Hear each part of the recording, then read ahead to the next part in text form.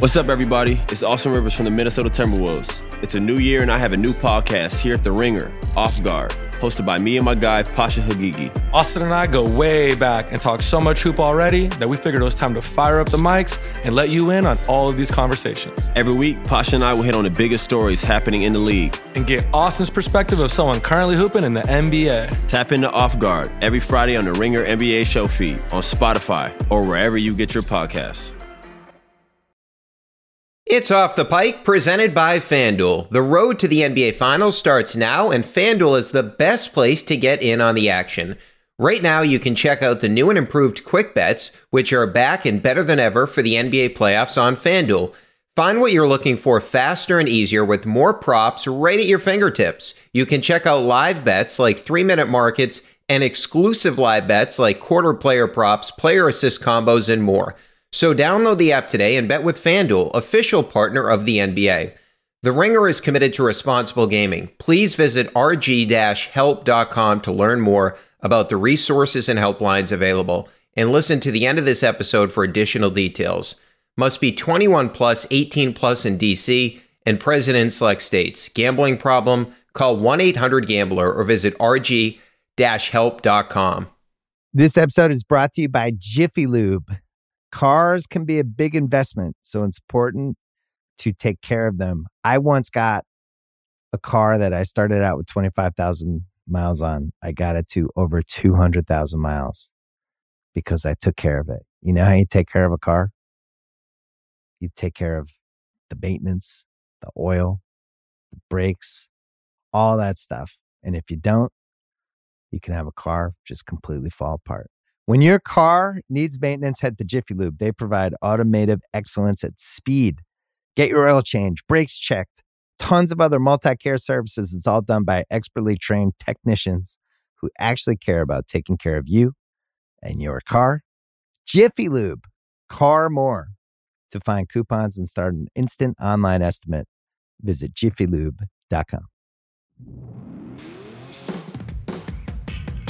Welcome into Off the Pike. I'm Brian Barrett. Joining us now from the Globe after the trading deadline has concluded, it is Chad Finn. Chad, how are you, man?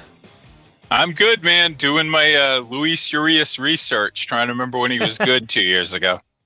Yeah, I'm queuing the duck boats now that he's part of this picture here. You look at it, he did hit 23 home runs a couple of years ago. So in all seriousness, I don't really mind adding a guy like this. Their second base position has not really been reliable from the plate, or like when Valdez was up earlier, one of the worst fielding second basemen you'll see in Major League Baseball. And we saw Turner on Monday night dealing with the bruise now. I don't really want him playing in the field, not because I don't think he's good enough to do it. He had a nice play the other day, but his bat is so important to this team. He has the most RBIs in baseball since the start of June, so it's worth a flyer. I mean, I don't mind. That's not like my big picture takeaway from the trading deadline, but it's certainly, I mean, it's worth a flyer. I would have preferred somebody like Tommy Edman, but obviously the Cardinals didn't move him. That's a guy that's been an elite level defender in the past, but I mean, I didn't expect them to make a big move for a position player to begin with. So I'm fine with Urias. And look, maybe he comes up and he catches fire and the Red Sox find something with his swing that Milwaukee couldn't find since 2021, or he was okay in 2022, but maybe they find something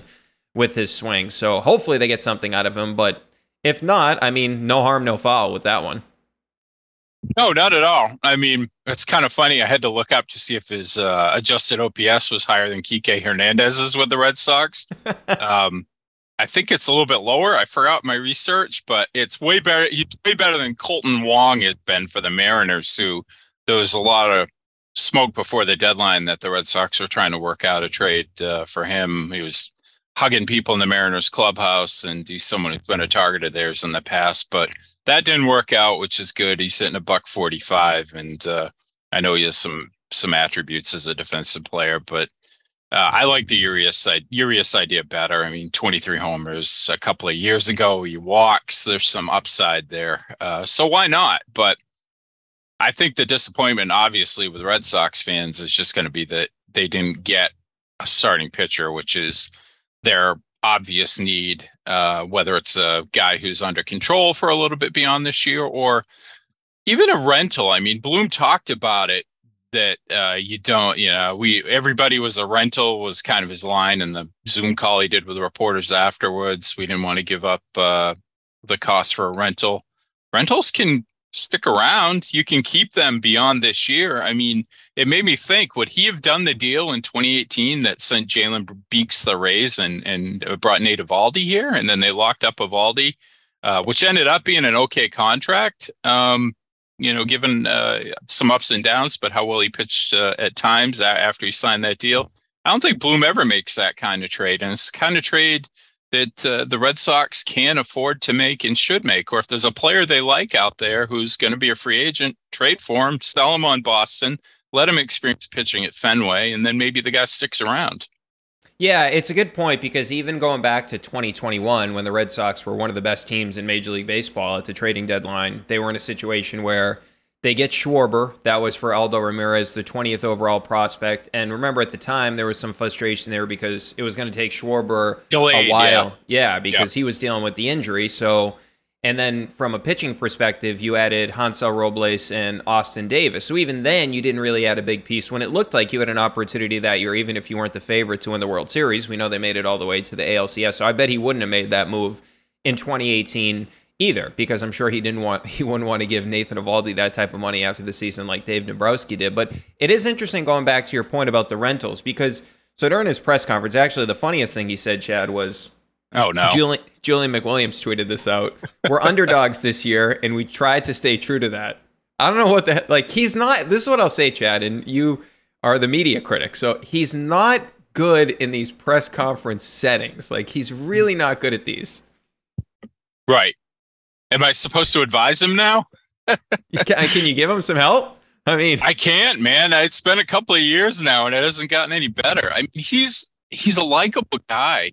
I don't think he knows how to navigate what Boston fans want to hear.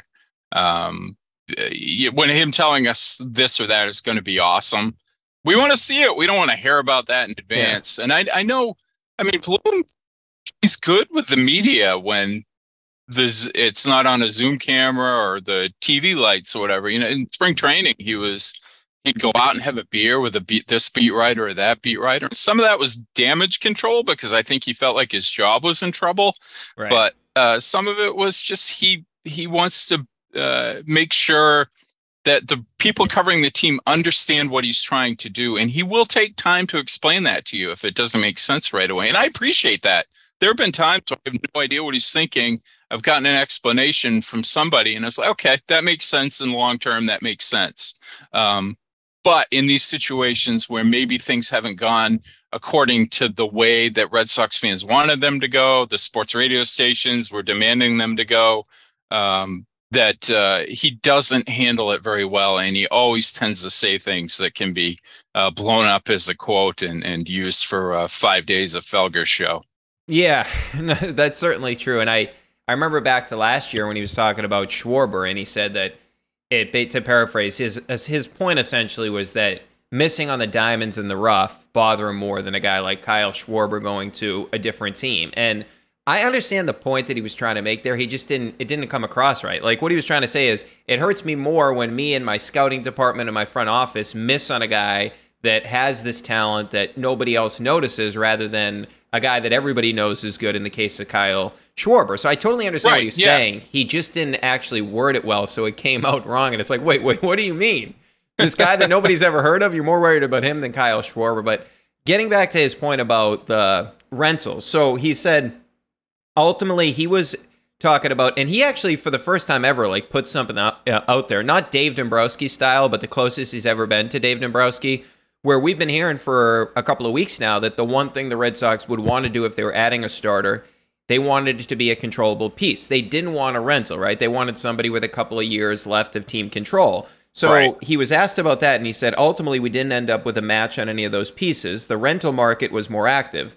We talked about those guys too. We didn't want to make a move just to make a move. He also said, we're ready to roll with this group, going back to some of the quotes that seem weird. But he said, just because someone would be a great addition doesn't mean it was a good trade. So that brings me sort of to the rental part of this.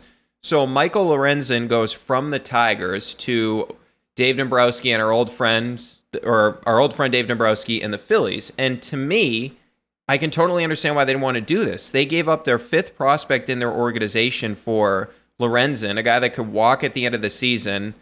And some of the numbers, 3.58 ERA, which is 24th of 74 starters to throw at least 100 innings, which is a fine number.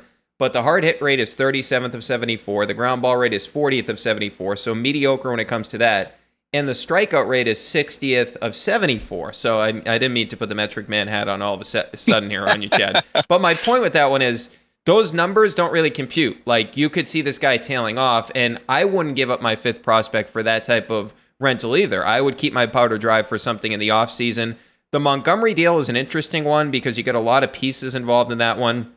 And the Rangers gave up a couple of prospects for him, and now if you look at where those guys are slotted in the Cardinals system, because the Cardinals didn't have a great farm system, those guys go into 4th and 8th in the Cardinals system. Now, so the Rangers are they were in a good position because they were in a position of strength in terms of the depth of their farm system.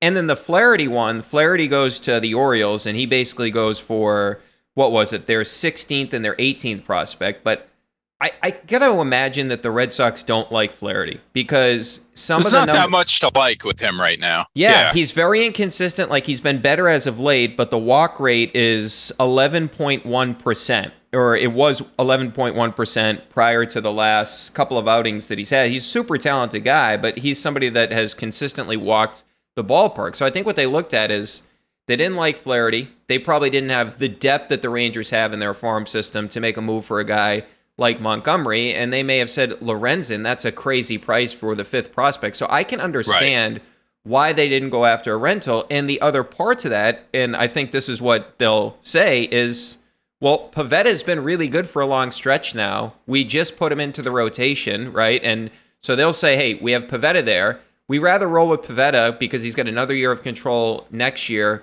bring back Sale rather than giving up prospects for one of these other guys that we're not so sure if they're going to give us more than Pavetta's giving us right now. That's what that's what my idea is of their thought process in this whole thing. I think that's probably right, and I don't necessarily think it's a wrong approach by him. It just the biggest issue is that largest question about him still remains unanswered, which is, when the time comes and there's high-end talent available that can either join your team in the offseason or come over at the trade deadline, but you have to give up some of your precious prospect babies, will he do it? And I don't know if that trade was there right now. I mean, Dylan Cease has a lot of impressive achievements, numbers, ton of strikeouts, but he's also a guy who walks a lot of people. He's 27, so he's right in his prime. I don't know if he's the pitcher I would have given up Rafaela and York and maybe something else to get here, assuming that there was a large group of teams, a fairly large group of teams bidding for him, and that the price was going to be pretty steep. But I want to see that in the offseason when you've had a year like this one where the important things have gone right. Yoshida's legit. Bayo's emerged as the number 1 starter, or a front-end starter. Looks like he'll be a number 1 starter. Cassis has been a beast for a couple of months now. Meyer is higher on the prospect list now than he was to start the season. He's in Double-A. He might get there at the end of last year, like Bogarts did at the end of 13, and the next year, like Bogarts did at the end of 13. A lot of good things have happened. But he's going to have to add to that when they come into a season where people aren't looking at them and saying, well, if everything goes right, they might win 85 games. He needs to add to that before next year, when people look at this roster and saying young talent emerged, there's some decent proven help around them, but they need more. You got to go out and help this team, and you're not going to keep every one of these prospects on the major league roster. I want to see him make that trade. I don't think the time for that was now, but it's coming this offseason. Yeah, the only guy to the control point that moved that had control is Savali goes from the Guardians to the Rays, and he's arbitration eligible in 24 and 25. So theoretically, this year and the next two, he goes he goes from Cleveland to Tampa, as I mentioned.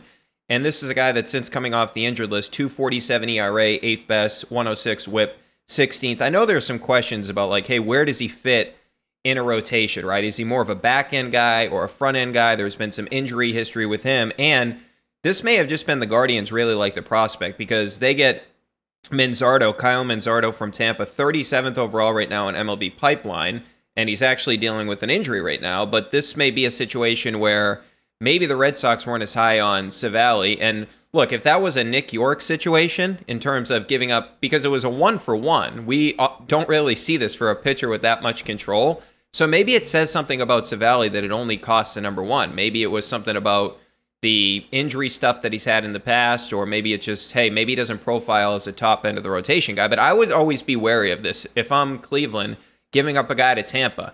I mean, we saw with Jeffrey Springs. I mean, like Jeffrey Springs goes to Tampa. It's like, whoa, wait, this guy's good? Like he was terrible for the Red Sox. I would be concerned about that. But that's the only one that you can really ding him because to your point, Cease didn't get moved and Keller didn't get moved. So now it comes back to this is you make a really good point that Bayo has emerged as that top end of the rotation guy, but then you look at the rest of it. So this question that we had at the deadline about starters, well, now in 2024, I guess now the rest of 2023 and beyond, you still have question marks, right? Because if you look at it, who knows what's going to happen with Paxton after this season?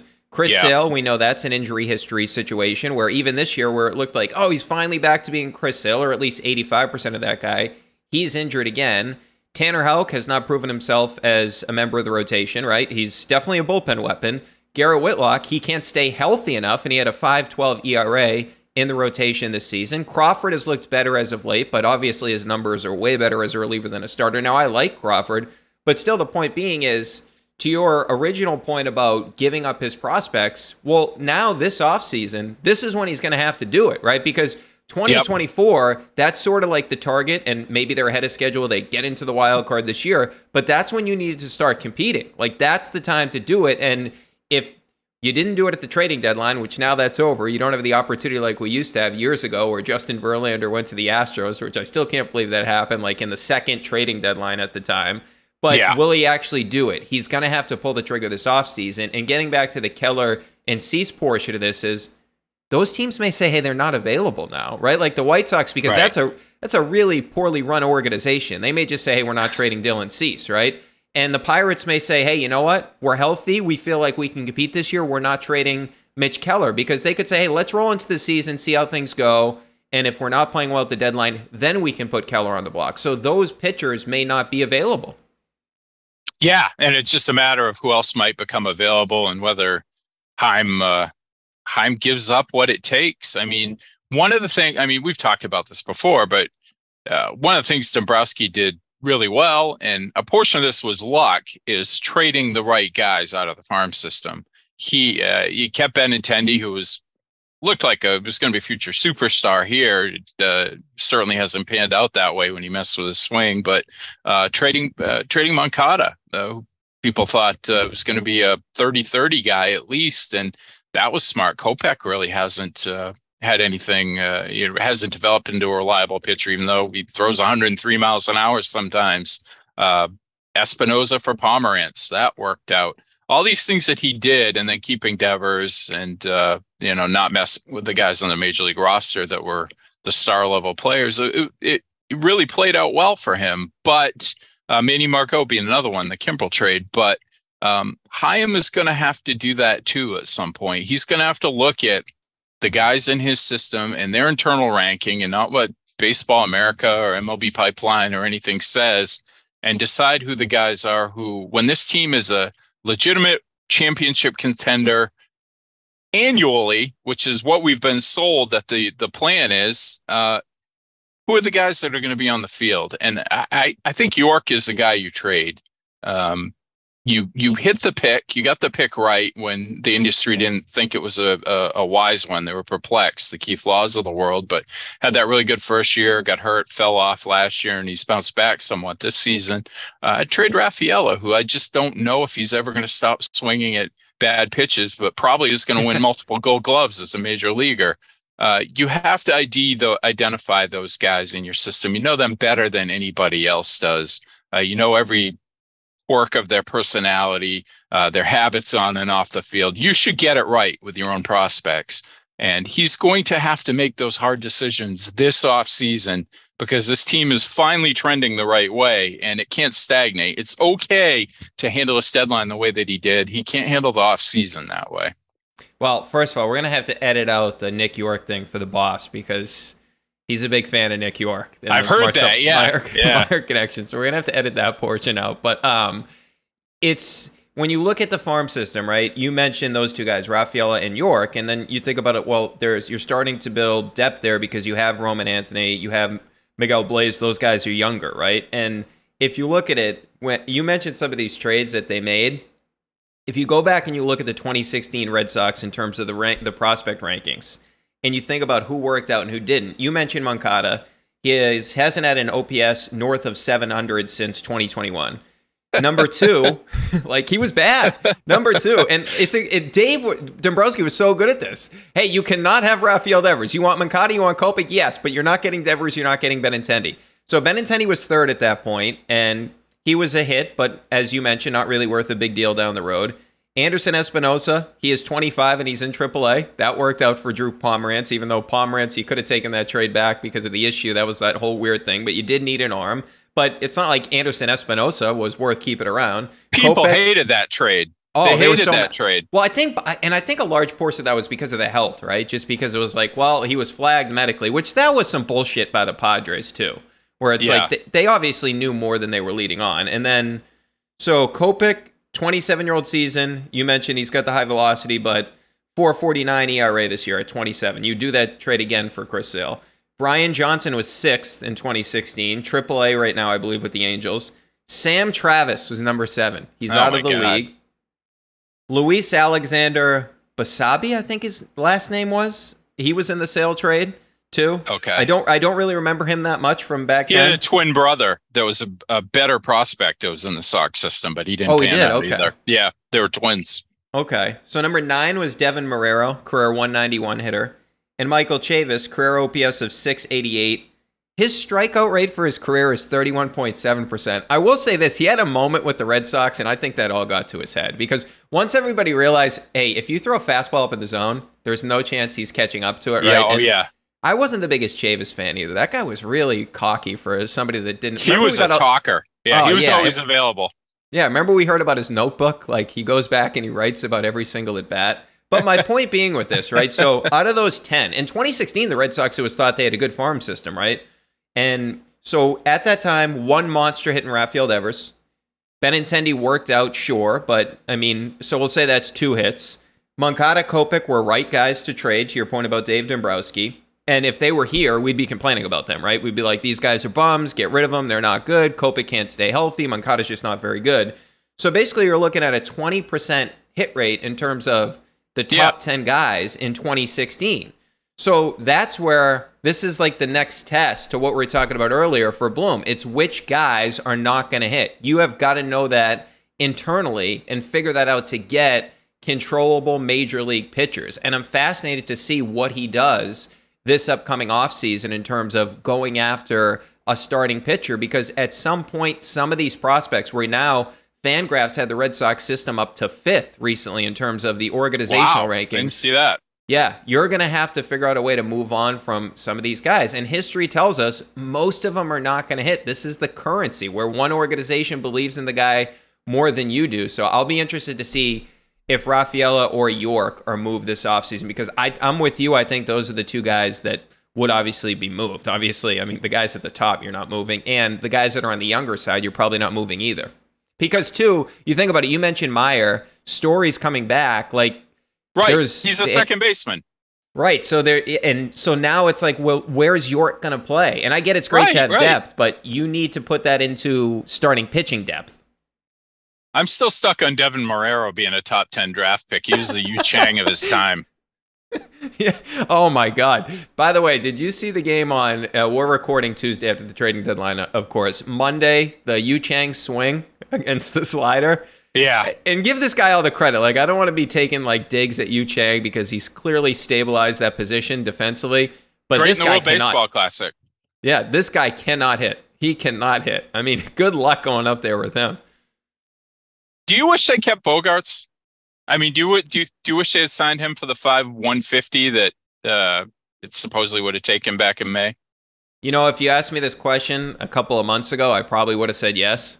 Yeah, But we're in the same boat. they may be proven correct about this because clearly, again, he's dealing with issues and he's had health issues the past couple of years. And I feel like going back to the whole PR aspect, they handled that rarely poorly. But if you're asking me, like, I think that Story is going to be better than Bogarts over the next 4 years or so because I still think Story is going to hit for some pop.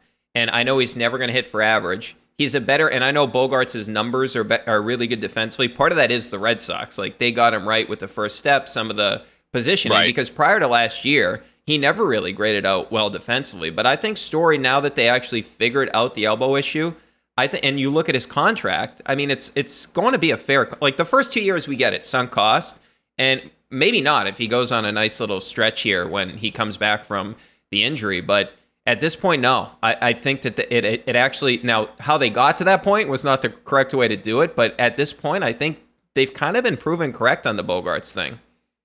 Yeah, I mean, you think about what their concerns were, whether the power was going to translate, or it was already declining, but whether that would translate to a ballpark that was not Fenway Park and conducive to his swing, and it hasn't really worked out in San Diego after that first 2-week stretch he had where he was hitting home runs his first couple of weeks there. He's really hasn't brought that power out there with him, and that's definitely a concern. And the defensive improvement was always really interesting to me because he dove headlong into analytics before last season and really studied up on what defensive runs saved are, how that works, how they register all these stats. And I feel like I don't think he gamed the system, but I feel like he knew what was going to make him look good defensively and what wouldn't. Not in any kind of bad way, just he recognized that, if I dive for this ball and it clangs off my glove, it may give me some sort of knockdown demerit as a defensive player. And I think he really got a good read on what how analytics can help him out as a defensive player. So he's steady, and I would have taken that over Kike Hernandez, that's for sure. But I think in the long term, the contract they signed him to is going to be brutal. The contract that he could have gotten from the Red Sox, which looked really fair, reasonable for him to ask for, that might have ended up looking bad too. Yeah, and it's interesting too, like looking at the whole Bogart situation, like looking back in time at it, because at the time I loved the Story signing. I'm like, oh, this is great. Now let's figure out what you're doing with Bogarts. Because my thought process at the time is, okay, let's extend Bogarts too if it's just an extra 2 years. But I was excited about bringing Story in because I thought, okay, this guy can play elite level second base. We already know he's an elite level defender. The issue with Story was we were sold that, hey, the elbow's not a concern. We would find out that the elbow was a concern. Like if you look at the numbers last year, the arm strength was down. And then this year, all of a sudden, he needs surgery on the elbow. So that thing was a ticking time bomb. But this guy historically clobbers left-handed pitching, and he's an elite defender. So I was all for the move. I just felt like it was a weird situation with the Bogarts thing where Bogarts was recruiting him. It felt like Bogarts thought he was going to be extended. But in the long term, they may be better off without Bogarts and having Story back. I've always liked Story as a player. Speaking of players that may not be here much longer, we mentioned Bogarts, Alex Verdugo. So it appeared he was on the market, and then we found out late on Monday, hey, the Red Sox are telling teams, well, he's at least going to finish out this season with the team. Now, next year is his final year of arbitration, and if you look at it, he finished July, even though he had a nice little 4-game hitting streak, he still, despite the 4-game hitting streak, 151 in July. That's 180th out of 180 qualifiers, Chad. So, and my question now is, and I've brought this up a couple of times on the pod now, before we get into whether or not they're going to trade him in the offseason, which I think the answer to that is yes, because they're not going to sign him long term. He's hitting 232 this year against lefties, 120th out of 157 qualifiers, 304 on base percentage, 145th. This is a guy that was advertised as, I don't want to say like the face of the franchise, but because that's Raffy, but one of the guys on the team, right? He was one of the guys on the team, and now I don't know how you justify playing him against left-handed pitching. Like, I get the defense is really good, but Yoshida's better than him despite the recent 0-4-18 that Yoshida's in right now. And Duran's better than him right now. You're going to play Duvall, against a left-handed pitcher. And Snyder has the best on-base percentage in all of Major League Baseball against a left-handed pitcher. So Verdugo, like from a clubhouse perspective here, how is he going to react if, and I know the manager will sit him down, like if he needs to, he's trying to get into the postseason here. Like, it just feels like a weird dynamic if he's going to be around and not playing every day, because this is a guy, like, he's got a big ego. Yeah, he believes in himself. That's for sure. I'm dating myself on this. He reminds me of end of career Mike Greenwell as a hitter.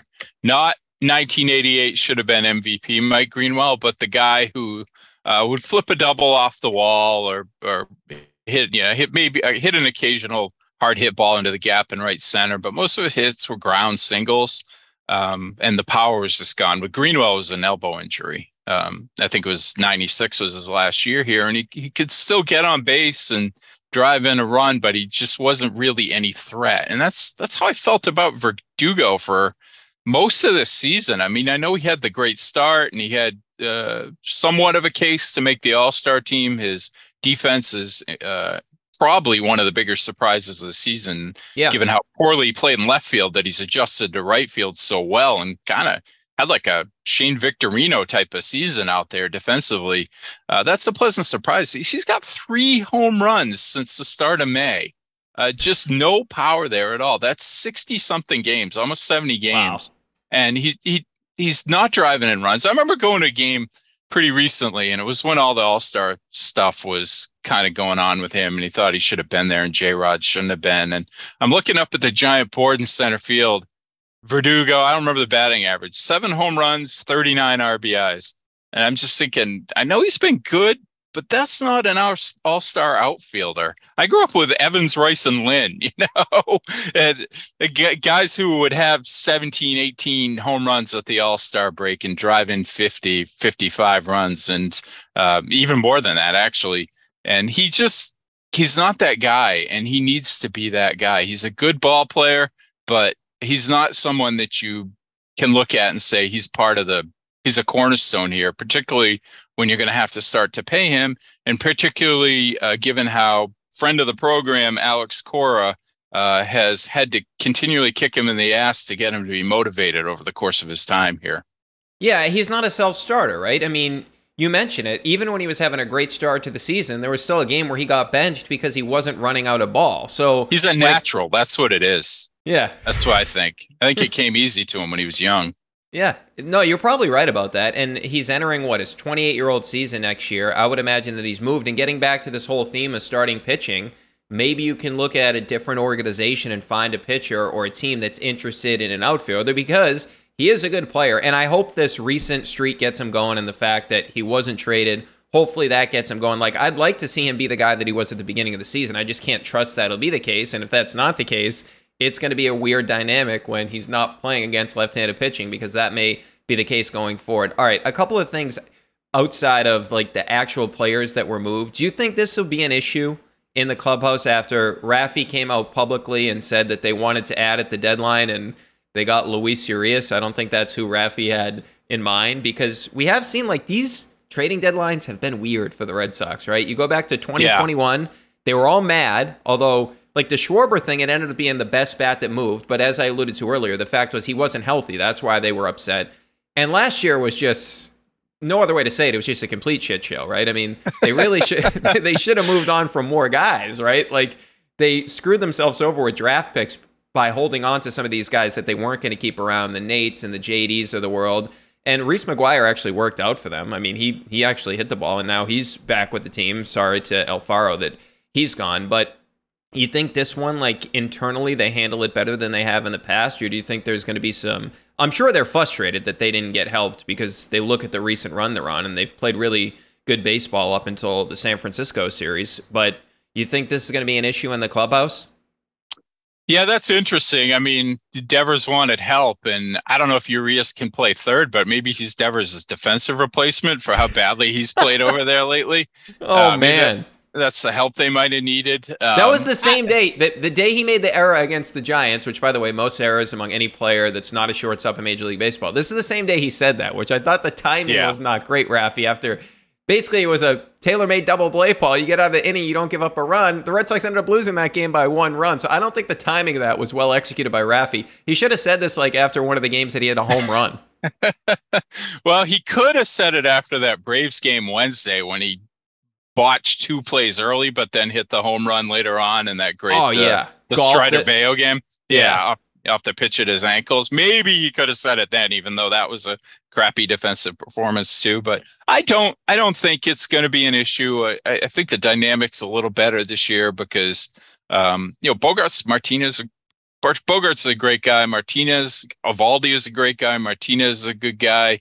But they knew they might be gone, and they knew that that was probably the last roundup here. Maybe Bogarts didn't realize that, but Eovaldi and Martinez certainly did. And I think this is different. You've got that younger, can you call it a core yet? But it's certainly a younger group of guys. And I include Yoshida in that, even though he's older because he's in his first year over here. And there's probably just, more general enthusiasm, energy. Even though they've been this little rut these last few games, they're probably feeling pretty good about themselves because they've outperformed sort of the broad expectations of what their season was going to be. They have a shot at the playoffs. So, and I think the camaraderie of the team is pretty solid and everybody's kind of on the same page. So I don't think it's going to be something where they lose 7 out of 9 and they say, well, if you didn't get us help at deadline, you didn't get us help at deadline, you let us down. I remember the 19 Red Sox were kind of like that. That wasn't Heim. That was Dombrowski, where he didn't do anything. There was talk like Cashner. Remember that? Cashner, yeah. In the middle of the month, they got him. But Edwin Diaz was a name that got kicked around then. Shane Green. There was another closer I can't remember, but relief help, and he didn't do anything, and they were ticked off, and that season really didn't go anywhere. But kind of reminded me of that a little bit rather than one of Bloom's previous weird deadlines. Yeah, Cashner. The one thing I always remember about him is he had the tiniest glove. I don't know why he had such a small glove, but he had a small glove. And then remember the whole thing that Dombrowski was saying, and I think that the ownership group basically said, like, hey, no more moves, right? But if you look at it, Cashner, like, they kept telling us that, hey, nobody's got a guy like Nate Eovaldi coming back that can throw 100 out of the bullpen, and Nate Eovaldi has never been good out of the bullpen, right? Like, he's not a good... I know he came out of the bullpen in that Dodgers game in the World Series, but... That one time, yeah. Yeah, he's not like a sprinter. He's more of a guy that... can give you 5, 6, 7 innings the way that he's pitched. Well, he's actually struggled a bit lately, and dealing with an injury. But you get the point. Is like that's usually how it goes. And then when you look at this situation going forward, that going back in time, I should say. Speaking of the Dodgers series, did you see what Eduardo Rodriguez did? Yeah, he's still mad about the Puig home run, isn't he? Is that why he didn't want to go there? He didn't want to go to the Dodgers, which I think this whole situation is weird, right? So Erod had basically 10 teams that he has on his list where he can basically block the trade. He blocked it to the Dodgers, who are one of the teams right now that can legitimately say they have a really good opportunity to make it to the World Series.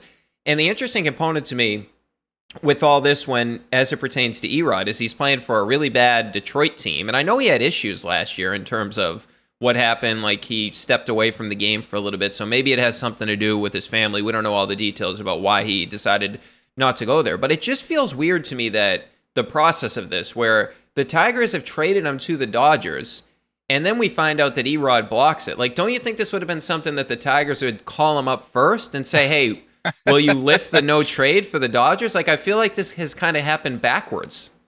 Maybe they couldn't find him. He was missing for a few months last year. Maybe he's off for the weekend or something. Yeah, that's weird. I mean, I kind of assumed it might be a personal preference thing in terms of his family, because who wouldn't want to go to that team? The great ballpark, LA, got a chance to win every year, great teammates around you. It seemed like the ideal destination if you're going to get dealt at the deadline. And, he's got some pretty good memories there from pitching with the Red Sox, other than Puig taking him deep in the World Series. So, yeah, it was surprising. I figured it probably a personal reason. Yeah, that's what I think too. But, I mean, opportunity there to go help a team win a World Series, decided not to take it. It's a weird situation. But looking at the AL, what moves did you like? What team do you think made out better? Is it the Rangers getting Scherzer and Montgomery, or is it just the fact that Houston brings back Justin Verlander? The Mets basically paid for the Astros' #1 prospect. Now, granted, it's not like a high number one prospect. Like, he's not in the top 5 or Right. top 10 in Major League Baseball. But basically, Steve Cohen has paid for him. And Verlander, over his last 7 starts, is third in Major League Baseball among starters in ERA. I think it's the Astros, just because he knows where he wants to be. He wants to be in Houston. Scherzer has not been as great this year. And if you look at Scherzer, like, the velocity and all his stuff is down. And I know they got Montgomery as well. But I think it's the Astros. I think the Astros, I mean, they should have our trust, right? Because they've now done it post cheating scandal. They won last season. So I think it's I think it's bigger for the Astros than it is for the Rangers. And I think it does make the stretch run, just not from a Boston perspective, but from a national perspective, at least somewhat interesting that you have the 2 Texas teams where we heard that Scherzer and Verlander aren't the best of friends, and one goes to Texas, one goes to Houston. Is that true? Huh. Yeah, I mean, there was some buzz about that, like when Verlander was first going to the Mets, like, hey, should Verlander really go here because of the Scherzer thing? I didn't even know it was a thing, but apparently they're not the best of friends, and now they're going to basically rivals here. Yeah, that's interesting. I think I'm on Scherzer's side, just not knowing anything about the situation, but just kind of the general vibe of the 2 guys. I want to see Verlander end up. There were LA rumors and Atlanta later on in the afternoon. That would have been really interesting, just to see what the Braves would have had to give up to get him, because their major league roster is set for the next 5 years. So, loaded. So Michael Harris, ends up being closer to what he was last year than what he has been for most of this season. They're stacked. So I was curious to see what a Verlander, the Braves deal looked like, but getting him back to Houston, comfortable situation. He knows everybody. He's been pitching better lately for the Mets. His last start, I think, was 5.1 innings, but he got the win and looked like himself. So to me, that he was the biggest guy to move and probably will have the biggest impact, because I'll buy it with the Rangers. Scherzer looks like he's not a guy who needed a change of scenery, but a guy whose skills are declining, and that team's taken so many lumps already with injuries. Seager seems like he's got a new one every couple of weeks. They lost to Grom, obviously, for the year, and they've spent a lot of money and they're going for it, and that's cool, but I don't think they quite have enough. All right, Chad, so we've covered a lot on the Red Sox. I do want to get into the media stuff, though, because, of course, Doc Rivers has a big job at ESPN now. He's going to be on the number 1 team there along with Doris Burke and Mike Breen. I want to get into what you think of this move for ESPN. We'll do that next. The U.S. team is taking on the world, and you can take home bonus bets every time they win with FanDuel. Because right now, new customers get $100 in bonus bets guaranteed, plus another $10 in bonus bets for every USA win. Just download FanDuel's top-rated sportsbook app and sign up between now and August 3rd. Then place your first $5 bet to unlock your bonus bets. That way, you'll be all set to bet on everything from total goals to player props all tournament long. However you want to play, don't miss your chance to get $10 in bonus bets for every USA win.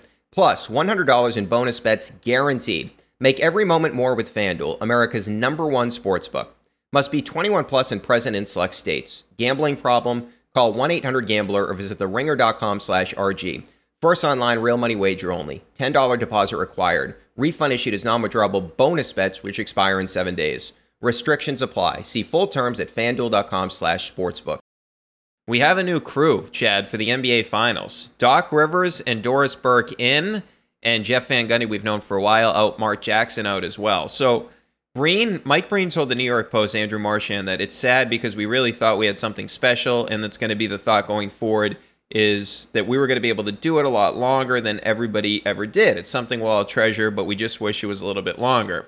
So also in this article from the Post, and by the way, I give you credit, you had this story before Marchand did a couple of weeks ago, where you said that signs point to Doc and Doris taking over for the NBA Finals after Van Gundy had been let go. But Van Gundy, from the Post, he was critical of the NBA and its officiating, which the NBA has expressed disappointment with over the years and even this season, according to sources. However, there's no evidence of an edict from the NBA to make a change. So it also says that the former Knicks coach was a victim of ESPN's talent layoffs, while Van Gundy was one of the best game analysts in the sports. Top ESPN executives were wary of his desire to coach again. Okay, so I'm going to say in the second part of that, not true. I think what they wanted to move. Doc. Yeah, it's a great point. They wanted to move on because he was negative about the officials. Now, I didn't know this. I know that he's negative about the officials.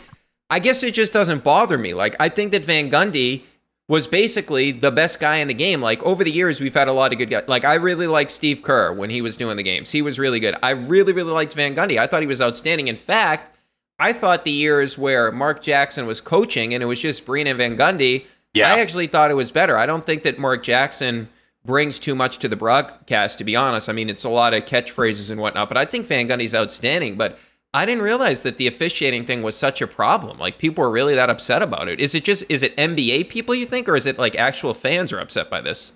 Geez, what did they think of Tommy Heinsohn when he was doing CBS games in the 70s, in the 80s? I was surprised by it. I've heard the same thing. I think a lot of people have, that the league was really turned off by his criticism of the refs, and he'd been called on the carpet about it a couple of times. But that also feels more like a David Stern thing to me than an Adam Silver thing, unless Silver is much more subtle in the way that he wields his power, which might be true. I mean, we saw how well he handled the Donald Sterling situation when he first became commissioner. So maybe he eradicates things that he feels like are problems pretty quickly without getting any blood on his hands. But Van Gundy was terrific, and I really trusted what he said beyond his sense of humor. His self-deprecation. I remember he told me one time when they do those intros at the start of the broadcast where Breen talks and Jackson and Van Gundy are sitting next to him, Van Gundy just stares into the camera and says, "I can't believe I look like this." Just jokes about himself. And that came across in the broadcast. But if he criticized a coach or something offended him on the court, he said it. He said it. He didn't like to criticize coaches, but when he did, you paid attention because you knew it came from a place of really caring about the game, about knowledge, about truth, about understanding what the team should be doing. He hammered Missoula a couple times in the Heat series, not overwhelmingly, but more than he usually does with coaches. And that was like a tipping point for me where I said, all right, this guy isn't the right guy for this team. He can't be.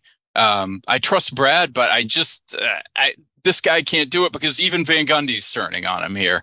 So I'm going to miss that. And we're not going to, Doc was a terrific broadcaster when he did it before, and he was really candid with your boss when he had him on the podcast. So it was tremendous, but I don't know if he's going to do that on the broadcast if he wants to coach again himself. I don't know if this is a layover thing for Doc or if he's going to stick around for a while. So I'm going to miss Van Gundy. Nick Jackson, not as much, but that was a tremendous broadcast team. And it's a loss for NBA viewers, even if, maybe they annoyed you a little bit sometimes.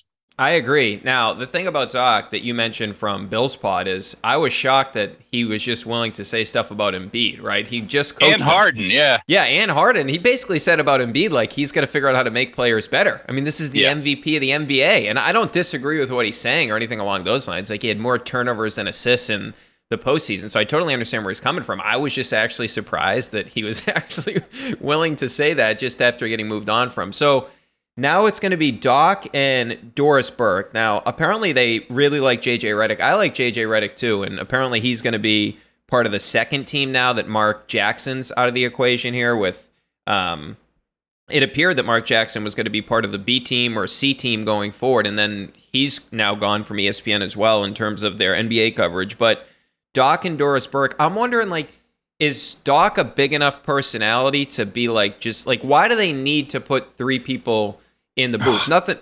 Or do you think it's just Doris Burke has been there for so long, they feel like it's time to elevate her to the number one crew as well? But Doc Rivers is like a big name, a well-known name, like across the league. I'm surprised that they wouldn't just do a two-man booth there. Yeah, I remember talking to Doris earlier this year, and I was trying to figure out when she started at ESPN and started doing NBA games. And she's actually been at the network back into the 90s. She has called games for them, college basketball games, a lot of women's college basketball games at the beginning, but just gradually got better and better assignments as she got better and better at the job. So she's got her reps, and she's called the finals on the radio the last few years. She's certainly ready for the elevation, but I'm really curious what the dynamic is going to be because Doc's a talker. The thing with Breen, Jackson, and Van Gundy is they had this great history together. Going back to the Knicks, Van Gundy coached Jackson.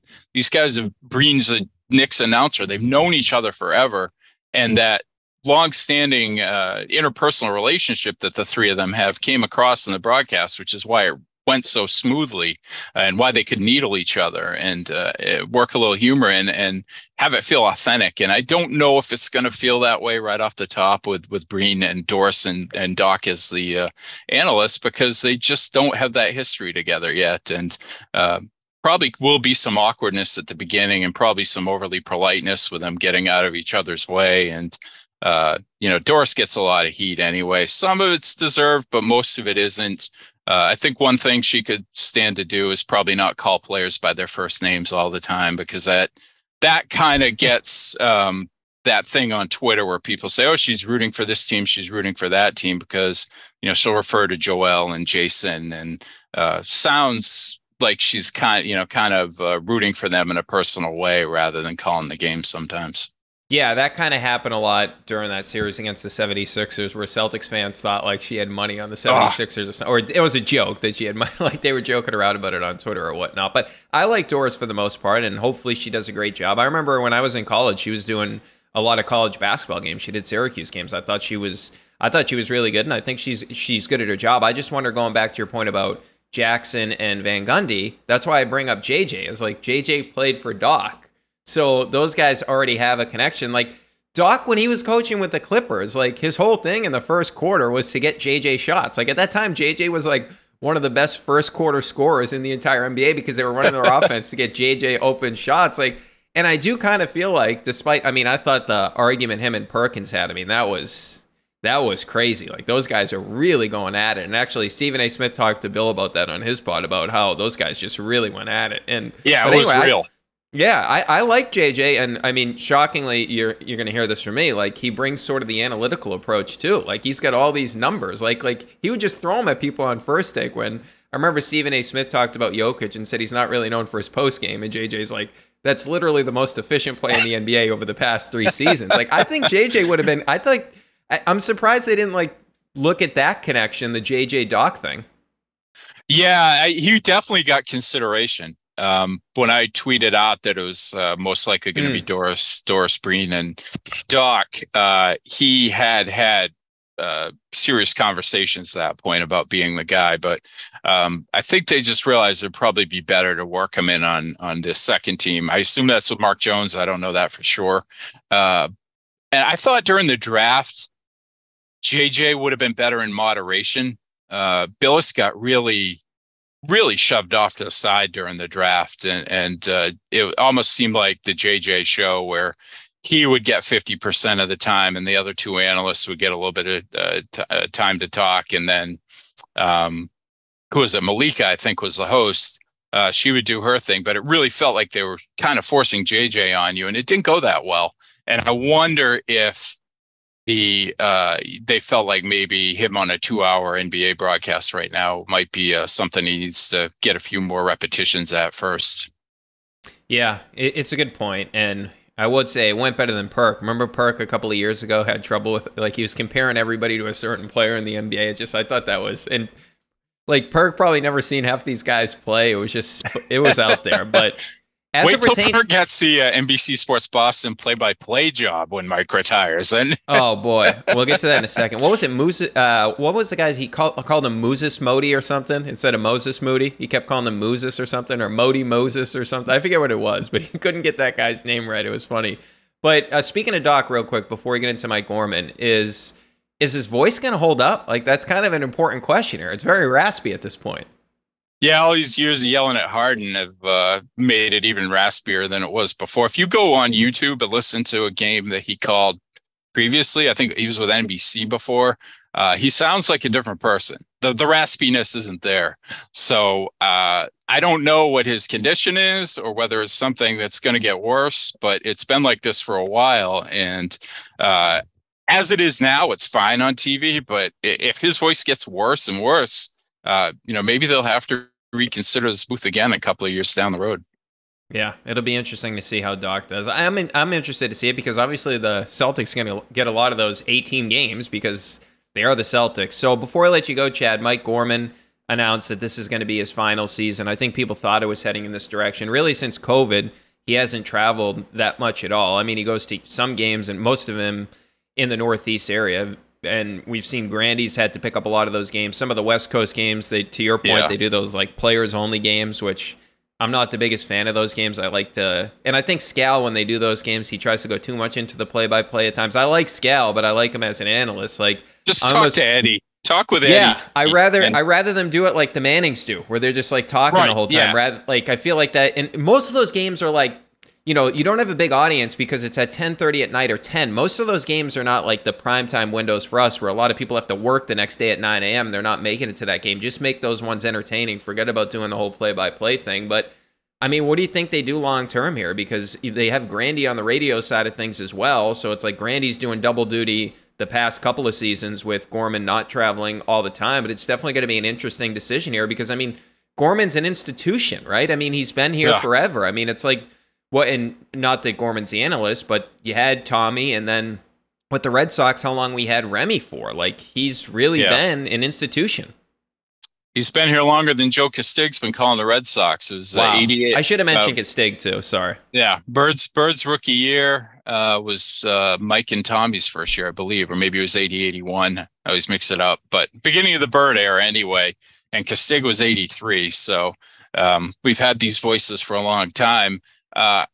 Mike actually, he told Adam Kaufman before the start of last season on his podcast, I know you had him on recently, that 23-24 season was going to be his last one. I checked in with him in March before the playoffs started.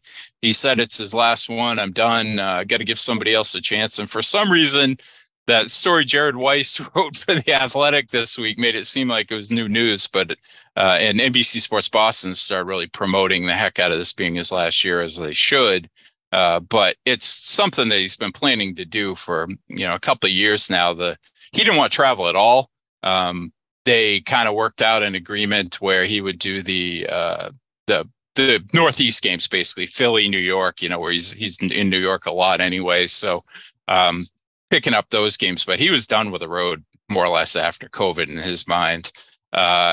It should be Grandy. I mean, he's terrific. It's almost seamless when he fills in with Mike. He's a great listener on the radio. He did T-Wolves games back in the Garnett Marbury years.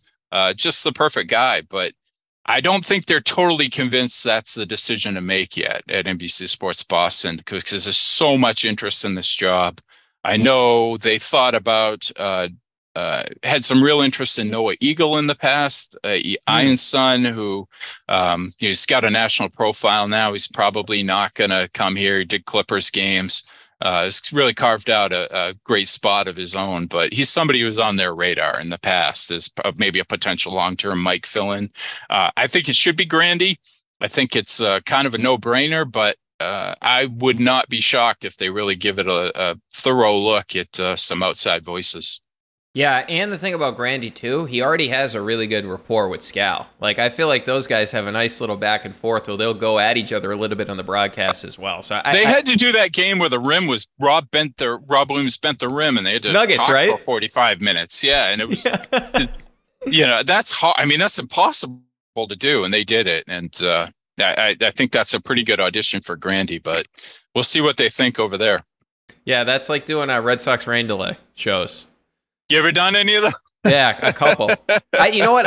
Those are some of my favorite shows, Chad, because you had like the whole network. So you had people from Maine, New Hampshire, Rhode Island, like all these people calling up during the game. I actually really enjoyed doing those. Yeah, no, I can understand that. I'd rather do a baseball rain delay than 45 minutes of an NBA game while they're trying to straighten out a rim and me too. Walking back and forth, getting ladders and stuff. Yeah, I can't believe that was a thing. And I guess it was technically 2023, right? Because it was on New Year's Day. I think it was 2023. I can't believe that's a thing in 2023. All right, that is Chad Finn from the Globe. Chad, thank you so much for the time. Really appreciate it. You bet, man. Always good to talk to you. All right, great stuff there from Chad Finn on the Red Sox, the trading deadline, and of course, we got into the media situation with Doc Rivers. I can't wait to hear Doc on the broadcast. Like, I'm really excited to have this opportunity to hear him call games, because when I was growing up, like I knew that he did this briefly, but I don't remember him in 2004 calling games. And now that Chad said it, I got to go back on YouTube, because I did hear one of my brothers actually told me that his voice is totally different from what it is now. So I'm excited to get Doc on the broadcast. So great stuff there from Chad. Coming up next, we'll get into the Patriots. Conor Orr from Sports Illustrated was at Patriots practice today, so we'll chat with him about what he saw. This episode is brought to you by State Farm. You might say all kinds of stuff when things go wrong, but these are the words you really need to remember. Like a good neighbor, State Farm is there. They've got options to fit your unique insurance needs, meaning you can talk to your agent to choose the coverage you need, have coverage options to protect the things you value most, file a claim right on the State Farm mobile app, and even reach a real person when you need to talk to someone. Like a good neighbor, State Farm is there. Welcome back into Off the Pike. Joining us now, senior writer at Sports Illustrated, it is Conor Orr. Conor, thanks so much for taking some time, man. We know you're traveling. You were just at Patriots practice, so this is perfect timing. How you doing, man? I'm doing as well as anyone can be in westbound during drive time. But it's good. Yeah, I had a good time. Yeah, no doubt about that. I do not envy the traffic situation that you're dealing with right now. So you wrote a couple of articles recently about the Patriots. You included them in your 12 teams that could actually win Super Bowl 58. And you have the article up from today, Good Vibes in Foxborough amid the team's quiet era. So you're at practice on Tuesday. What was your biggest takeaway from what you saw at Patriots camp?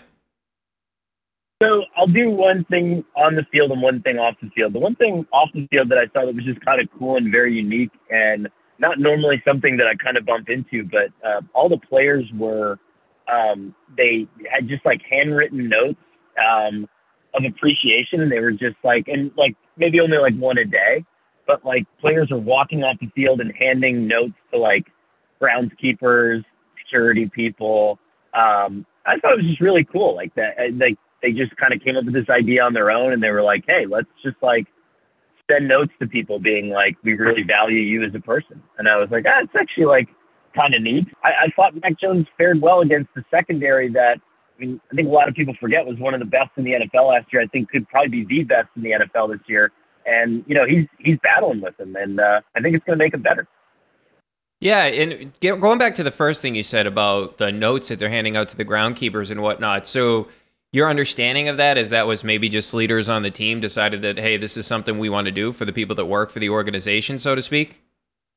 Yeah, it was pretty neat too. And I think the one thing that sort of like saved my soul was the idea that like they're not just like filming this for content, like and then just using it as like random stuff to put on their Instagram account to make them look better. Like it is not like, it's not filmed. It's not anything they're advertising. And I was like, damn, that's actually pretty cool. Like, it's not something that you see often in the NFL where it's sort of this organic idea that is not in some way, shape, or form, like, parlayed into content. Like, I just so happened to bump into it while it was happening, or else I wouldn't have known it was going on. That is pretty cool. So, and the maybe, I don't want to say the more important thing, but the bigger, juicier detail is Mac Jones, right? So, Mac last season, one of the things that was obvious if you watch the games was that there was a lot of bad body language. And one of the things that we've been hearing all training camp long going back to the offseason is Mac Jones seems refreshed, and there seems to be this new attitude with Mac Jones. Does he seem like mentally, physically that he's in a good spot? Is it back to now he knows this is his team again, unlike the weird situation he had last year with Bailey Zappi? Yeah, I mean, I think there was probably, like, if I had to do like a soft tally, there was probably two dropbacks in the team situation where I saw him like fluttering and kind of drifting towards the sideline and being like, hey, I have no idea where I'm going to throw this ball. But otherwise, pretty decisive. And what's nice is I think the Bill O'Brien offense is going to solve a lot of problems. And I guess there's probably some Patriots fans, right, that'll kind of roll their eyes at that. But I mean, I spent kind of the offseason just talking to coaches in general and just what he was able to do, how he was able to evolve the Saban scheme at Alabama. A lot of people kind of copying that stuff. A lot of people taking that stuff, the way that he's able to create space for some of his playmakers. And you can see that. I mean, Mac's got some easy throws again.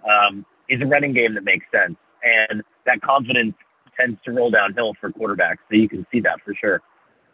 Yeah, well, it's interesting. You bring up Bill O'Brien, of course, and that was the biggest move. Or I guess you could argue Christian Gonzalez, too, but one of the two biggest moves this Patriots team made this offseason. And look, they put themselves in this position by having Matt Patricia last year be the play caller, so they deserve some blame when it comes to that, naturally. But bringing in a guy like Bill O'Brien, who his issue with Houston was never his coaching ability, right? This is a guy that was frequently bringing teams to the playoffs when they had like Brian Hoyer at the quarterback position. Now, eventually they would get Deshaun Watson. And then the one issue he had there, like the red zone offense was never great under Bill O'Brien. But you mentioned the creativity, and I'm fascinated by this because they were a really unique offense at Alabama. A ton of RPOs, which we know Mac was really good at the collegiate level. In fact, he was the most efficient passer out of RPOs going back to his days at Alabama. Obviously, they crossed paths briefly there when Mac was getting ready for the draft and Bill O'Brien was taking over that job. But one of the things I found interesting is over the past 2 days, you had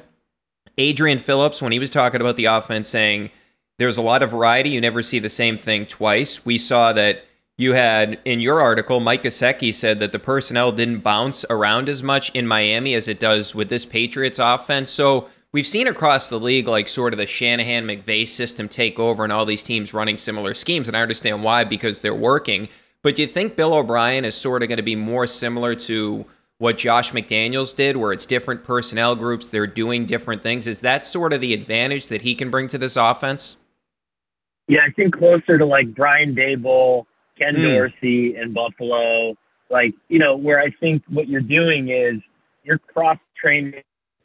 You have a team of kind of smarter veteran guys who are going to be able to play multiple positions. You're not necessarily going to be able to play fast, but you can do what Mac did while he was at Alabama. Like, you go back and you watch that tape, and what they're doing on every play is just essentially using personnel and pre-snap motion to just give themselves a numerical advantage on one side of the ball and create an easy throw. And I think that while it's not simple, it's one of those things. Like, some of the athleticism in the NFL cancels some of that stuff out. There's a lot of that you can bring. And I mean, for example, like the Giants, they switched personnel groupings like crazy last year and were really successful with it. The Eagles, same thing. So I think sometimes if you don't have the horses to run a McVay or a Shanahan system, that's sort of your next best option. And I think O'Brien, you know, institutional knowledge at Alabama, not only what he was able to bring, but what he was able to take, I think is probably extremely valuable at this point. Well, that makes a lot of sense, too, the Daboll comparison, not because of the Patriots connection, but the fact that Daboll is at Alabama, too. And if you're comparing anybody to Brian Daboll, I mean, I love to hear that because we saw all the success that not only he had with Josh Allen, and he played to his strengths, and then, as you mentioned, with Daniel Jones. So that has me really excited about the Patriots offense. So I wanted to ask you about the tight ends because Hunter Henry, I talked about him on my last pod. He was really solid 2 years ago, 9 touchdowns. I attribute a lot of the fall off, if you will, to just like we put a lot of it on Matt Patricia with Kendrick Bourne, with Mac Jones, with the line, all that stuff. I put a lot of it on him as well. And then Gesicki, we know, is a jump ball guy. Contested catches, 15 of them 2 years ago. That was tied for second among tight ends. 17 in 2020. Only Darren Waller had more at the tight end position. So how do you think they try to utilize these guys together? Well, I think, you know, you're basically just going to keep trying to give defenses different looks. And what I think is nice about the way that they've layered the tight end position is sort of not, again, to compare it to San Francisco, but what you're trying to do is I think they'll be able to put opponents into more basic defenses more often, whereas before, like when Matt Patricia was the offensive coordinator, the defense sort of dictating personnel. They could get exotic because the Patriots were so vanilla. But now I think the Patriots, especially with the tight end position, can stack the deck in their favor a little bit. All right, so then in terms of the receiver position, Tyquan Thornton, this organization, they use high draft capital on him, a second-round pick. And from a Patriots perspective, when we saw this pick, at the moment you're excited, 4.28 40, like all this stuff. You're drafting a weapon early, you love that. But then we see George Pickens goes 2 picks later to the Steelers, and we know that the Steelers are really good at drafting receivers. And last year, 801 yards, 15.4 yards per reception. That was 8th in the league. And we've seen how important these receivers are on cheap money contracts, right? Jefferson, Higgins, Chase, Debo before he got his big deal, and they went to a Super Bowl when he was in San Francisco. Same thing with Chase and Higgins. That's part of it. Like the old school, we always talk about the quarterback in terms of the contract. It's the cheat code. Well, this receiver thing has kind of been a cheat code as well. So what do you think the ceiling is on Thornton? And do you think that the Patriots are going to look back at this and regret not taking Pickens? Or do you think that Thornton has a really big role in the offense this season?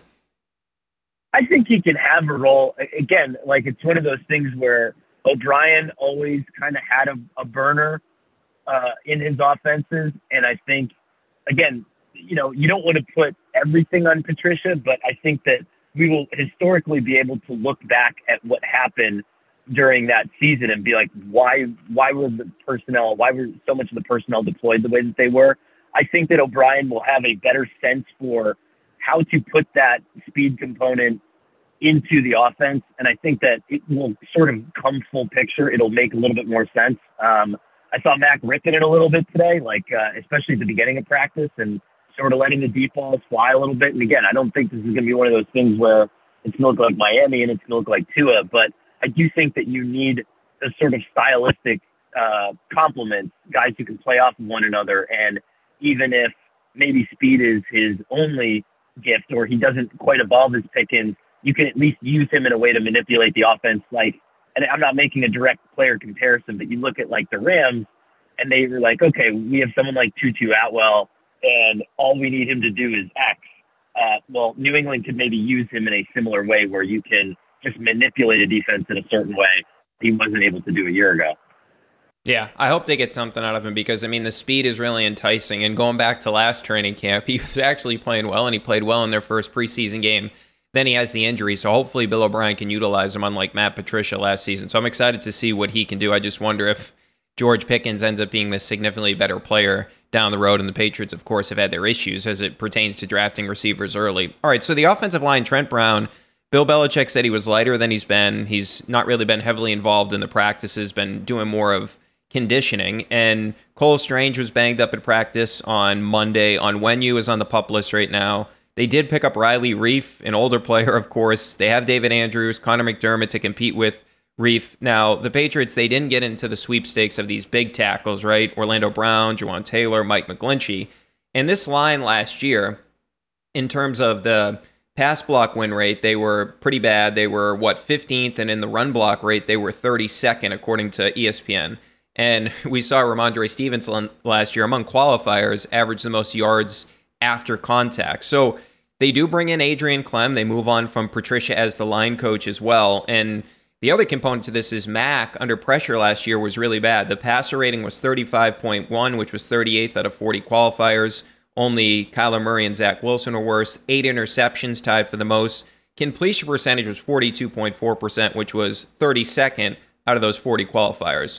So does the scheme, adding a guy like Adrian Clem, does that make you feel at least somewhat better about the line? Or do you think that this is going to be an issue for this Patriots team, that obviously the line's going to be a lot better because they want to run a lot with Ramondre, and obviously they'd like to utilize more play action with Mac Jones, and Mac, obviously he didn't perform exceptionally well when the pocket wasn't clean for him last season. So where are you on this group in terms of the offensive line? One of the things that I wanted to see today that I didn't really get a chance to, but it's sort of the best teams in the NFL are doing it on a week in and week out basis, is they're creating easier blocks. And that's something that the Patriots did not do last year. And this sort of goes back to the tight end question a little bit. Like, what is a great thing about someone like Mike Gesicki, or really to have 3 tight ends that you like on the roster that are capable? It's that you're able to kind of manipulate the math and create, like, offensive linemen like to down block, right? They like to have leverage on their opponents. And so the 49ers, on almost every snap, almost every guy has a block that's easier for him to make. And so New England wasn't doing that last year. I think that was pretty obvious. And they didn't have the personnel to do it. I think even if the line isn't exactly where we want it to be talent-wise, maybe you have some of those ancillary pieces, and you have someone like O'Brien, and you have kind of a better institutional knowledge of how you can manipulate that math a little bit and create easier blocks. Because, that's really the secret to all this stuff. It's why some of these teams are averaging, 4, 5, 6 yards a carry, and just smoking people in the run game is, they're really just winning from a numbers standpoint, and they're creating math in their favor. And I do think that the Patriots are capable of doing that for sure. Yeah, that's interesting. So a lot of that is going to be on Adrian Clem. And again, coming back to this whole theme of the offseason, Bill O'Brien to create those opportunities for this offensive line, because obviously the personnel now, I feel pretty good about the interior line, especially if Onwenu gets healthy, because he's been really good there. And you would think Cole Strange in his second year will be a lot better. And David Andrews has been a really solid player for this team for years now, but the tackle one is the one that would concern me the most. So hopefully these guys can get it right in terms of the scheme. And so then moving to the defense, Jack Jones had a great offseason, and then of course he was arrested on gun charges, and he's now due back into court on August the 18th for a probable cause hearing. So he's out there at Patriots practice. At first, at the beginning of camp, he wasn't lined up with the ones. Now he is lined up with the ones. This is just such a weird situation, because what do the Patriots do here? Obviously, he's out there right now, but do you think we get something from the NFL after that probable cause hearing, or do you think that this thing may drag on in terms of any sort of punishment that Jack Jones would receive from the league? Like, will they let the legal process sort of play out here? It's interesting. I mean, you see teams handle it different ways, certainly. And, I think if you're Belichick, that the secondary, probably that's your biggest sort of comfort zone as a coach, right? And so, would you be wasting reps, especially a coach who treats reps as valuable as Belichick? Would you be wasting reps on a guy that you're not going to expect out there? And I'm not saying that anybody knows anything that they're not saying, but maybe do you have a case history? Maybe do you have an idea of how the NFL is going to handle it that gives you a certain comfort zone? Because again, there's teams that'll handle it both ways. There are teams that'll sideline these guys and exhaust some of the backups to sort of get them more reps. And there are teams that just treat this like, it's going to happen. Maybe they're worried that he's going to miss reps in the future and want to get him, installed before, anything happens. And so I think there's kind of all sorts of different possibilities there, Yeah, it's going to be interesting to see how this whole thing sort of plays itself out, because it did feel like, okay, Jack Jones had a good rookie season, but then he got himself into trouble at the end of the year where he showed up late in terms of not rehabbing the injury. So it was an issue at times last year. And when he was on the field, he was actually really good. So we'll see what happens with that. But on the other side, Christian Gonzalez, I think that anybody that complained about this pick from a Patriots perspective was just a Patriots fan or a media member trying to find something to complain about. It was clearly the pressing need for this defense. How high are you on Christian Gonzalez and what he can bring to this Patriots team with a defense that, from a numbers perspective, they ranked out really well? The one issue that they had is they didn't have that lockdown corner. Do you think that Christian Gonzalez can be 80% of what a lockdown corner is in year one? It's a tough ask, right? I mean, like, if you wanted to have him to have that same impact that maybe like Gilmore did when he came over from Buffalo, like, I don't know if it's that level of comfort right away. But there was that one throw where Mac made to Devontae Parker. It was this crazy, like, one-handed grab by the sidelines. It was like a 15-yard pass today. And, you look at it and you say, wow, that's an amazing catch. But then you think about it again and you say, okay, who is covering a veteran wide receiver that well that he essentially needed to do like a modified Odell Beckham catch just to get like a 15-yard first down? And it was Christian Gonzalez. And, then you kind of, you go back and you say, oh, wow. Like, and cornerbacks, with very few exceptions, right? I mean, Sauce Gardner was an exception last year at Jets camp. You heard that from day one when you were there. A lot of these guys are floating at this point. You know what I mean? And there is a lot of discomfort, especially if you're Belichick and you like your defense to be as versatile as he is. But, if it comes down to it and he's marking veteran wide receivers that have a lot of snaps on them that well, I think it bodes well. Obviously, it's just one rep, but, it wasn't one of those situations where we've seen him routinely get kind of blown out during camp at this point, Yeah, I'm excited to see what he can bring. And the Patriots, it looks like it's proven correct, or they've been proven correct by letting J.C. Jackson walk, which I wasn't so sure about at the time because he was really good for this team, but clearly they knew more about the injury history. We'll see if it works out for the Chargers long term, but they definitely needed to address this in the draft, and hopefully Christian Gonzalez can be that guy for them. So in this division, the Bills, they haven't quite broken through yet, right? They obviously lost Von Miller last season, which was a big blow, and then the DeMar Hamlin situation, of course, but they had some weird stuff with Stephon Diggs in that playoff game and into the offseason. Allen was bad in that playoff game against Cincinnati, and if you look at the AFC right now, the Chiefs are the top dog, and then you have Cincinnati playing at a high level, and it feels like they've sort of passed the Bills. So do you think it's a more likely story this year that we're talking about the Bills back to being one of the elite teams in the AFC like they've been over the past couple of years, with the Chiefs and the Bengals competing for the conference? Or do you think we could see them being in the same conversation as teams like the Ravens or the Dolphins or the Jets or maybe even the Jaguars, who showed some promise last year? Like, which side are they closer to, the Chiefs or the Bengals or the rest of those teams? I just think the Bills as like a franchise just have to be completely and totally exhausted, and I think they were running marathons the last few years. And even if, I liken what happened to them last year to being the team that lost the Super Bowl, because I do think that the emotional hangover was similar. I mean, they were universally believed to be the best team in the NFL. They're everybody's favorite team to go to the Super Bowl. And they were always viewed as that one step away. They made the moves. And not only did they not get there, but there were all these kind of emotionally trying moments that sort of really challenged them, I think, and stretched them pretty emotionally thin. And Sean McDermott is the kind of coach that he's a great coach, but he's a little bit like Bill in that, emotionally, I don't think he's maybe not as much of your warm and fuzzy guy, you know what I mean? And so I think that it might be one of those situations where, you have to just kind of figure out what side, where these guys are going to land emotionally. And then you add in all the ifs, right? Stephon Diggs is another year older. Josh Allen is asked to do a lot in the run game, which is not a sustainable thing for a quarterback.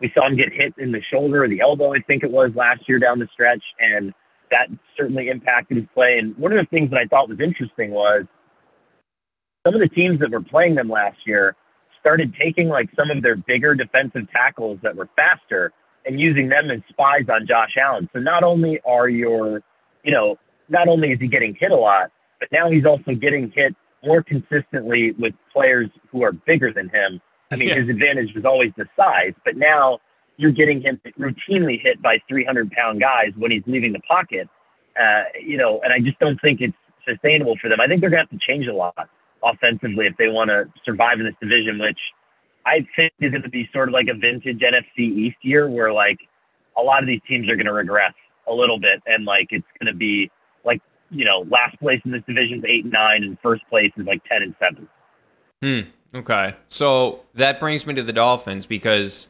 Ramsey has the surgery. They'll have him back at some point later on in the season.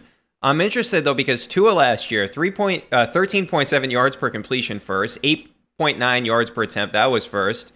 And it really did look like they were onto something special until, of course, his injuries derailed the season. Now, this is a big if, but assuming Tua is healthy, where would you put them sort of in the hierarchy of this? And I know you mentioned how tough the division is, but where would you put them in terms of the hierarchy of the AFC? And like, again, this is the hypothetical that Tua is healthy. We don't know if that'll be the case, but let's assume he's healthy. I don't know why I said that, because he's probably not going to be healthy. But if he's healthy, how good are the Dolphins? It's a good question. I mean, I would say assuming Tua is healthy and assuming that Tyreek Hill can hold up for an entire season as the player that he is in that offense, right? So, I would put them, I guess, a tier below, like in the AFC, like they're below like the Ravens for me. Like you have your Bengals, your Chiefs. If we know that Joe Burrow is 100%, your Chiefs, and then I would almost put like a line there and then start another list down, and I don't know, maybe like at best, like maybe the sixth best team in the conference if everything goes well, if everybody stays healthy, and everything goes right for them. Which, I mean, that's a lot of ifs for Miami, which is why I was kind of lukewarm on them a little bit this offseason. All right, and then the Jets, obviously they get the headlines with Aaron Rodgers. They're going to be on Hard Knocks and all that, and we've seen things that we've never seen from Aaron Rodgers, like he's taking less money. He seems like he's really happy. He's comparing Garrett Wilson to Devontae Adams and all that. But last year, the one thing with the Jets that sticks out, 30th in pass block grade according to Pro Football Focus, 27th in run block grade. And Rodgers last season, like Mac, was actually really bad under pressure. He completed just 47% of his passes, which was 20th, 4 touchdowns, 4 picks. His yards per attempt, 19th, passer rating was 23rd. So he's entering his 40-year-old season. There's still issues in terms of the personnel with that offensive line. Is this an underrated part of the Jets offseason, or do you think Rodgers rejuvenated, get into New York, that situation is going to be all right just because of who Aaron Rodgers is? I think behaviorally, he was always going to come and he was always going to bring it to the Jets, right? Like, I think he was always going to be the leader that he wasn't believed to be in Green Bay. Like, because if you think about it, you're ending your career in the biggest media market in the world, and you know whatever you're going to do with the Jets is going to set yourself up for life after football. And so if you nail it from a personality standpoint, like, I don't know if he still wants to host Jeopardy, but if he does, I mean, here's the perfect opportunity to go ahead and do that. I mean, you know, if he takes the Jets to the playoffs twice, he can host like ABC News and talk about whatever he wants to talk about. You know, I mean, I don't think anyone's going to stop him. But so I never thought that was going to be the problem. I agree with you. It's the offensive line gives me a little bit of pause. You saw what happened when David Bakhtiari wasn't there. And especially earlier in the year, the last 2 years, we've seen teams like, you know, that outside zone system has a lot of those sweeping bootleg plays. And we've seen teams just not respect that at all with Rodgers back there and just rush the quarterback. And there's a couple games, I think it was 2 years ago, maybe the season opener, where the Saints beat them like 20-3 or something like that. There was that wacky game where they got absolutely demolished. It might have been last year. But I think there could be more of that where if you can't protect him adequately, that offense doesn't really do a whole lot for him. It actually causes a little bit more of an issue, you know? Yeah, and yeah, I'm going to be fascinated to see how that thing works out. But it's a good point. I'm like, hey, you want to be really accessible in New York because maybe it provides you with more opportunities after your career is over. But hey, before I let you go, Conor, before I forget, because Ezekiel Elliott was sitting on the same side of the table as Mac, does that mean he's going to be a Patriot? I mean, it would fit into the Belichick ethos, right? Like, he loves these kind of end-of-career veteran running backs with experience. He's had really good runs with some of these guys, really good stretches with some of these players, and I don't see why he wouldn't want someone like that. I mean, especially Elliott is an apt and willing pass blocker, and he's also really good at the goal line, and I think he's good at getting you the extra yard, and I don't think that his play has fallen off a cliff so significantly that he can't do those very basic things for you. Now, what is his price tag? What are his expectations?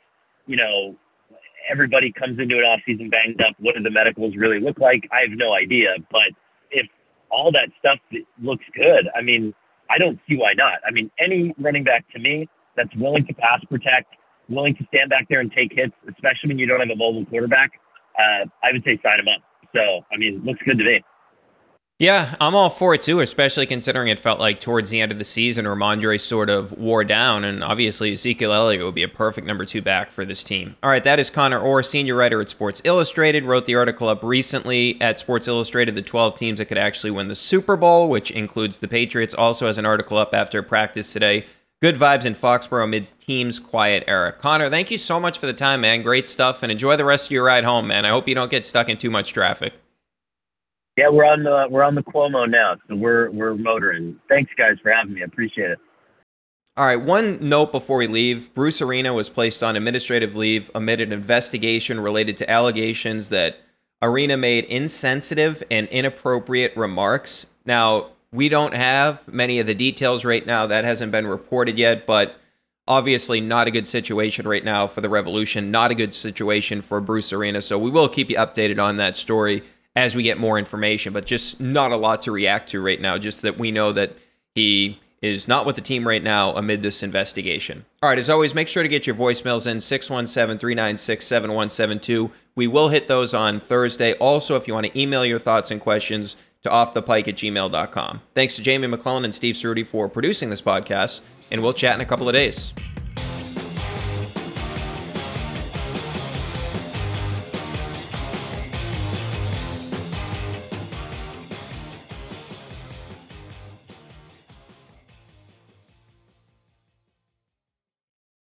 Must be 21 plus and present in select states. FanDuel is offering online sports wagering in Kansas under an agreement with Kansas Star Casino, LLC.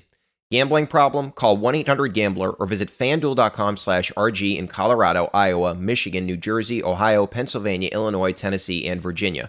Call 1-800-NEXT-STEP or text NEXT-STEP to 53342 in Arizona, 1-888-789-7777, or visit ccpg.org/chat in Connecticut, 1-800-9-WITH-IT in Indiana, 1-800-522-4700, or visit ksgamblinghelp.com in Kansas, 1-877-770-STOP in Louisiana. Visit mdgamblinghelp.org in Maryland. Visit 1800gambler.net in West Virginia. Call 1-800-522-4700 in Wyoming. Hope is here. Visit gamblinghelplinema.org or call 800-327-5050 for 24/7 support in Massachusetts, or call 1-877-8-HOPE-NY or text HOPE-NY